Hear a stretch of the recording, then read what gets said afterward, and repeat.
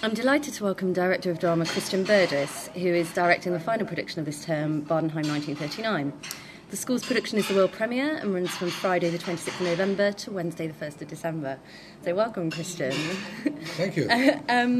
For those of us who aren't familiar with Aharon Apfeld's novel, which the play is based on, can you tell us about the synopsis of Bardenheim 1939? Yes, it's... sorry about the noise of the kitchens and the whirring of fans. It is an allegory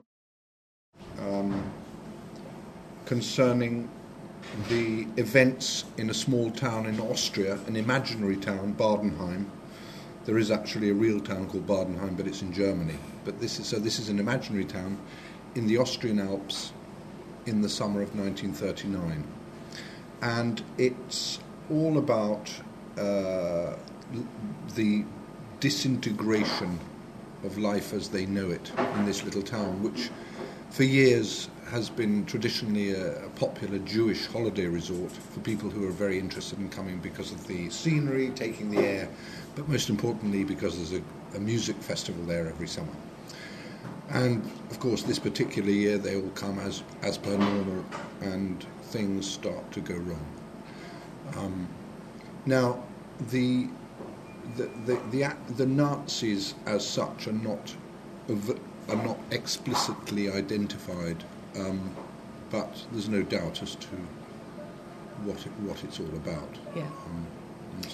And what first interested you about the play? Is there a reason why you chose it particularly for this year's cohort of actors?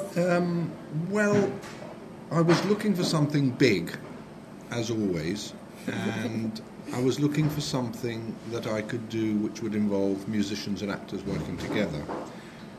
And Arnold Wesker wrote a wonderful play called The Kitchen, which is a huge piece, which he wrote for the Royal Court. And I was thinking about it. It has music in it. And reading around it, and I noticed in one of the things that I was reading that he'd adapted this novel, Bardenheim 1939, which I knew. What I didn't know was that he'd adapted it. So I thought, oh, that's interesting. So I got onto I couldn't find it, a script of it, so I got onto his agent, who said, well, we haven't got one either, but I'm sure Arnold has. And an hour later, I had a script on my email. And on the front of the script, it said, Bardenheim 1939, a play in 5 parts with music needing to be composed. At which point I thought, ooh, this looks interesting. And I read it, and I discovered that it was completely faithful to my memory of the novel. And I thought, actually, I think this could be really something for us to look at. And it went from there. And can you tell us how you became interested in working with musicians as part of the company, which you just mentioned, and whether that kind of evolves from project to project? Yes, I mean, it's something that since I've been working at Guildhall has become increasingly fascinating to me. And it's become almost a bit of a mission, really, to see if we can push the boundaries of the ways in which actors and musicians collaborate, because I think that they have so much to offer each other, and I mean, to cut a long story short, I've noticed that the disciplines of their trainings are so at odds in a sense, but when they start to investigate each other's worlds, it opens up horizons that they weren't aware of that can be very, very positive. Yeah. And do you think there's something unique about Guildhall that makes the school able to work on projects like this? Yes, I mean, it has under one roof all these phenomenally talented people. And it's not just actors and musicians. It's actors, technical theatre arts students who are actually very, very interested in collaborations.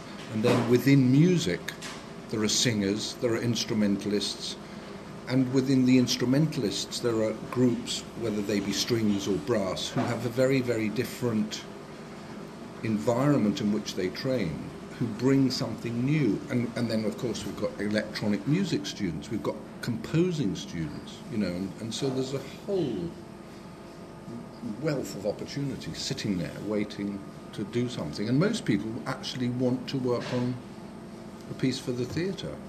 The difficulty is, of course, that the timetables always clash. And so for example, on this project, we've never actually had every single person who's going to be in it together in the room at the same time. Oh. And we open next week. So there are challenges. This is the first time that our head of composition, Julian Phillips, who's also composer in residence at Glyndebourne, has become involved in a drama production here by writing the score. So how did you bring him on board, and how has it been working together with him? Well, it's actually not the first time, because he wrote the score for production of Live Like Pigs, which we did at the school and then took to the Royal Court. So I have worked with Julian before, and as soon as I saw this challenge on the front of the script with music needing to be composed, I underlined it and plonked a copy on his desk and ordered him to get back to me. And much to my amazement, because I knew that he'd exhausted himself doing this project at Glyndebourne, much to my amazement, he came back and said, yes, I'll do it. And he said, do you think it's all right that it's not a student doing it? Because in a sense, he's very keen to give his composing students an opportunity. I said, no, I think, look, we've got to find a way to work together as well. And so, and I needed his kind of weight, because it's such a big project with 35 people in the cast.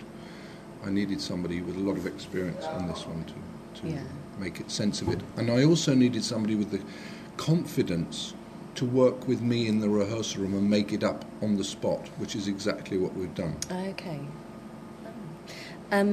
This is the world premiere of a work adapted for the stage by Arnold Westcott. Do you feel a sense of responsibility bringing the piece to the stage for the first time?